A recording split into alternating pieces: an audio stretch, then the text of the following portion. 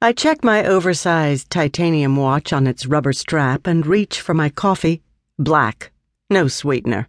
As distant footsteps sound in the corridor of my bullet-shaped building on the eastern border of the Massachusetts Institute of Technology's campus. It isn't light out yet, this third Monday of October.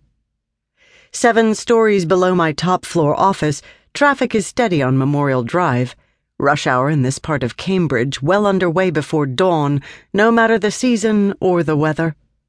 Headlights move along the embankment like bright insect eyes, the Charles River rippling darkly, and across the Harvard Bridge, the city of Boston is a glittery barrier separating the earth-bound empires of business and education from the harbors and bays that become the sea.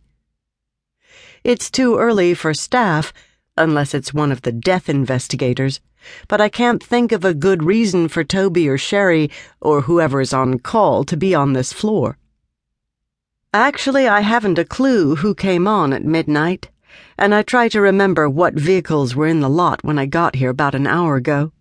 The usual white SUVs and vans and one of our mobile crime scene trucks, I dimly recall. I didn't really notice what else. Was too preoccupied with my iPhone, with alert tones and messages reminding me of conference calls and appointments and a court appearance today. Poor situational awareness caused by multitasking, I think impatiently. I should pay more attention to what's around me, I chastise myself, but I shouldn't have to wonder about who's on call, for God's sake. This is ridiculous. Frustrated, I think of my head of investigations, Pete Marino, who can't seem to bother updating the electronic calendar anymore. How hard is it to drag and drop names from one date to another so I can see who's working? He's not kept up with it for quite some time, and has been keeping to himself. Probably what I need to do is have him over for dinner, cook something he likes, and talk about what's going on with him. The thought of it tries my patience, and at the moment I seem to have none. Some mentally disturbed person, or maybe evil is the word.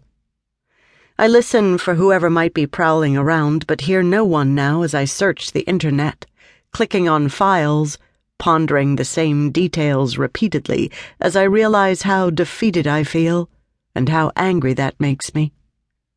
You got what you wanted this once.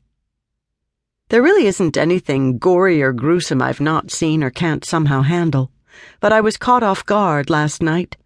A quiet Sunday at home with my husband, Benton. Music playing.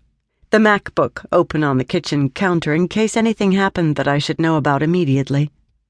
In a mellow mood, I was preoccupied with making one of his favorite dishes, risotto con spinaci come lo fanno a Sondrio, waiting for water to boil in a saucepan, drinking a Geheimrat J. Riesling that made me think of our recent trip to Vienna and the poignant reason we were there.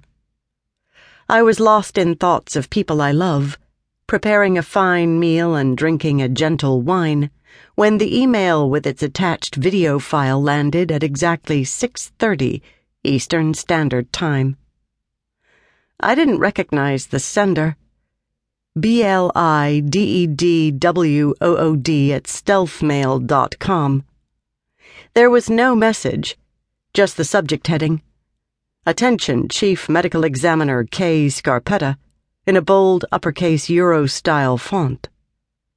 At first I was simply puzzled by the 18 seconds of video with no audio, a cut-and-pasted jet boat ride in a part of the world I didn't recognize. The film clip seemed innocent enough, and meant nothing to me as I viewed it the first time. I was sure someone had emailed it by mistake, until the recording suddenly stopped, dissolving into a JPEG, an image meant to shock. I launch another search engine into cyberspace, unable to find much useful about the Pachyrhinosaurus, a thick-nosed herbivorous dinosaur with a horned bony frill and flattened boss, likely used to butt and gore other animals into submission. A uniquely strange-looking beast, somewhat like a 2-ton short-legged rhino wearing a grotesque bony mask, I suppose, as I look at an artist's rendering of one.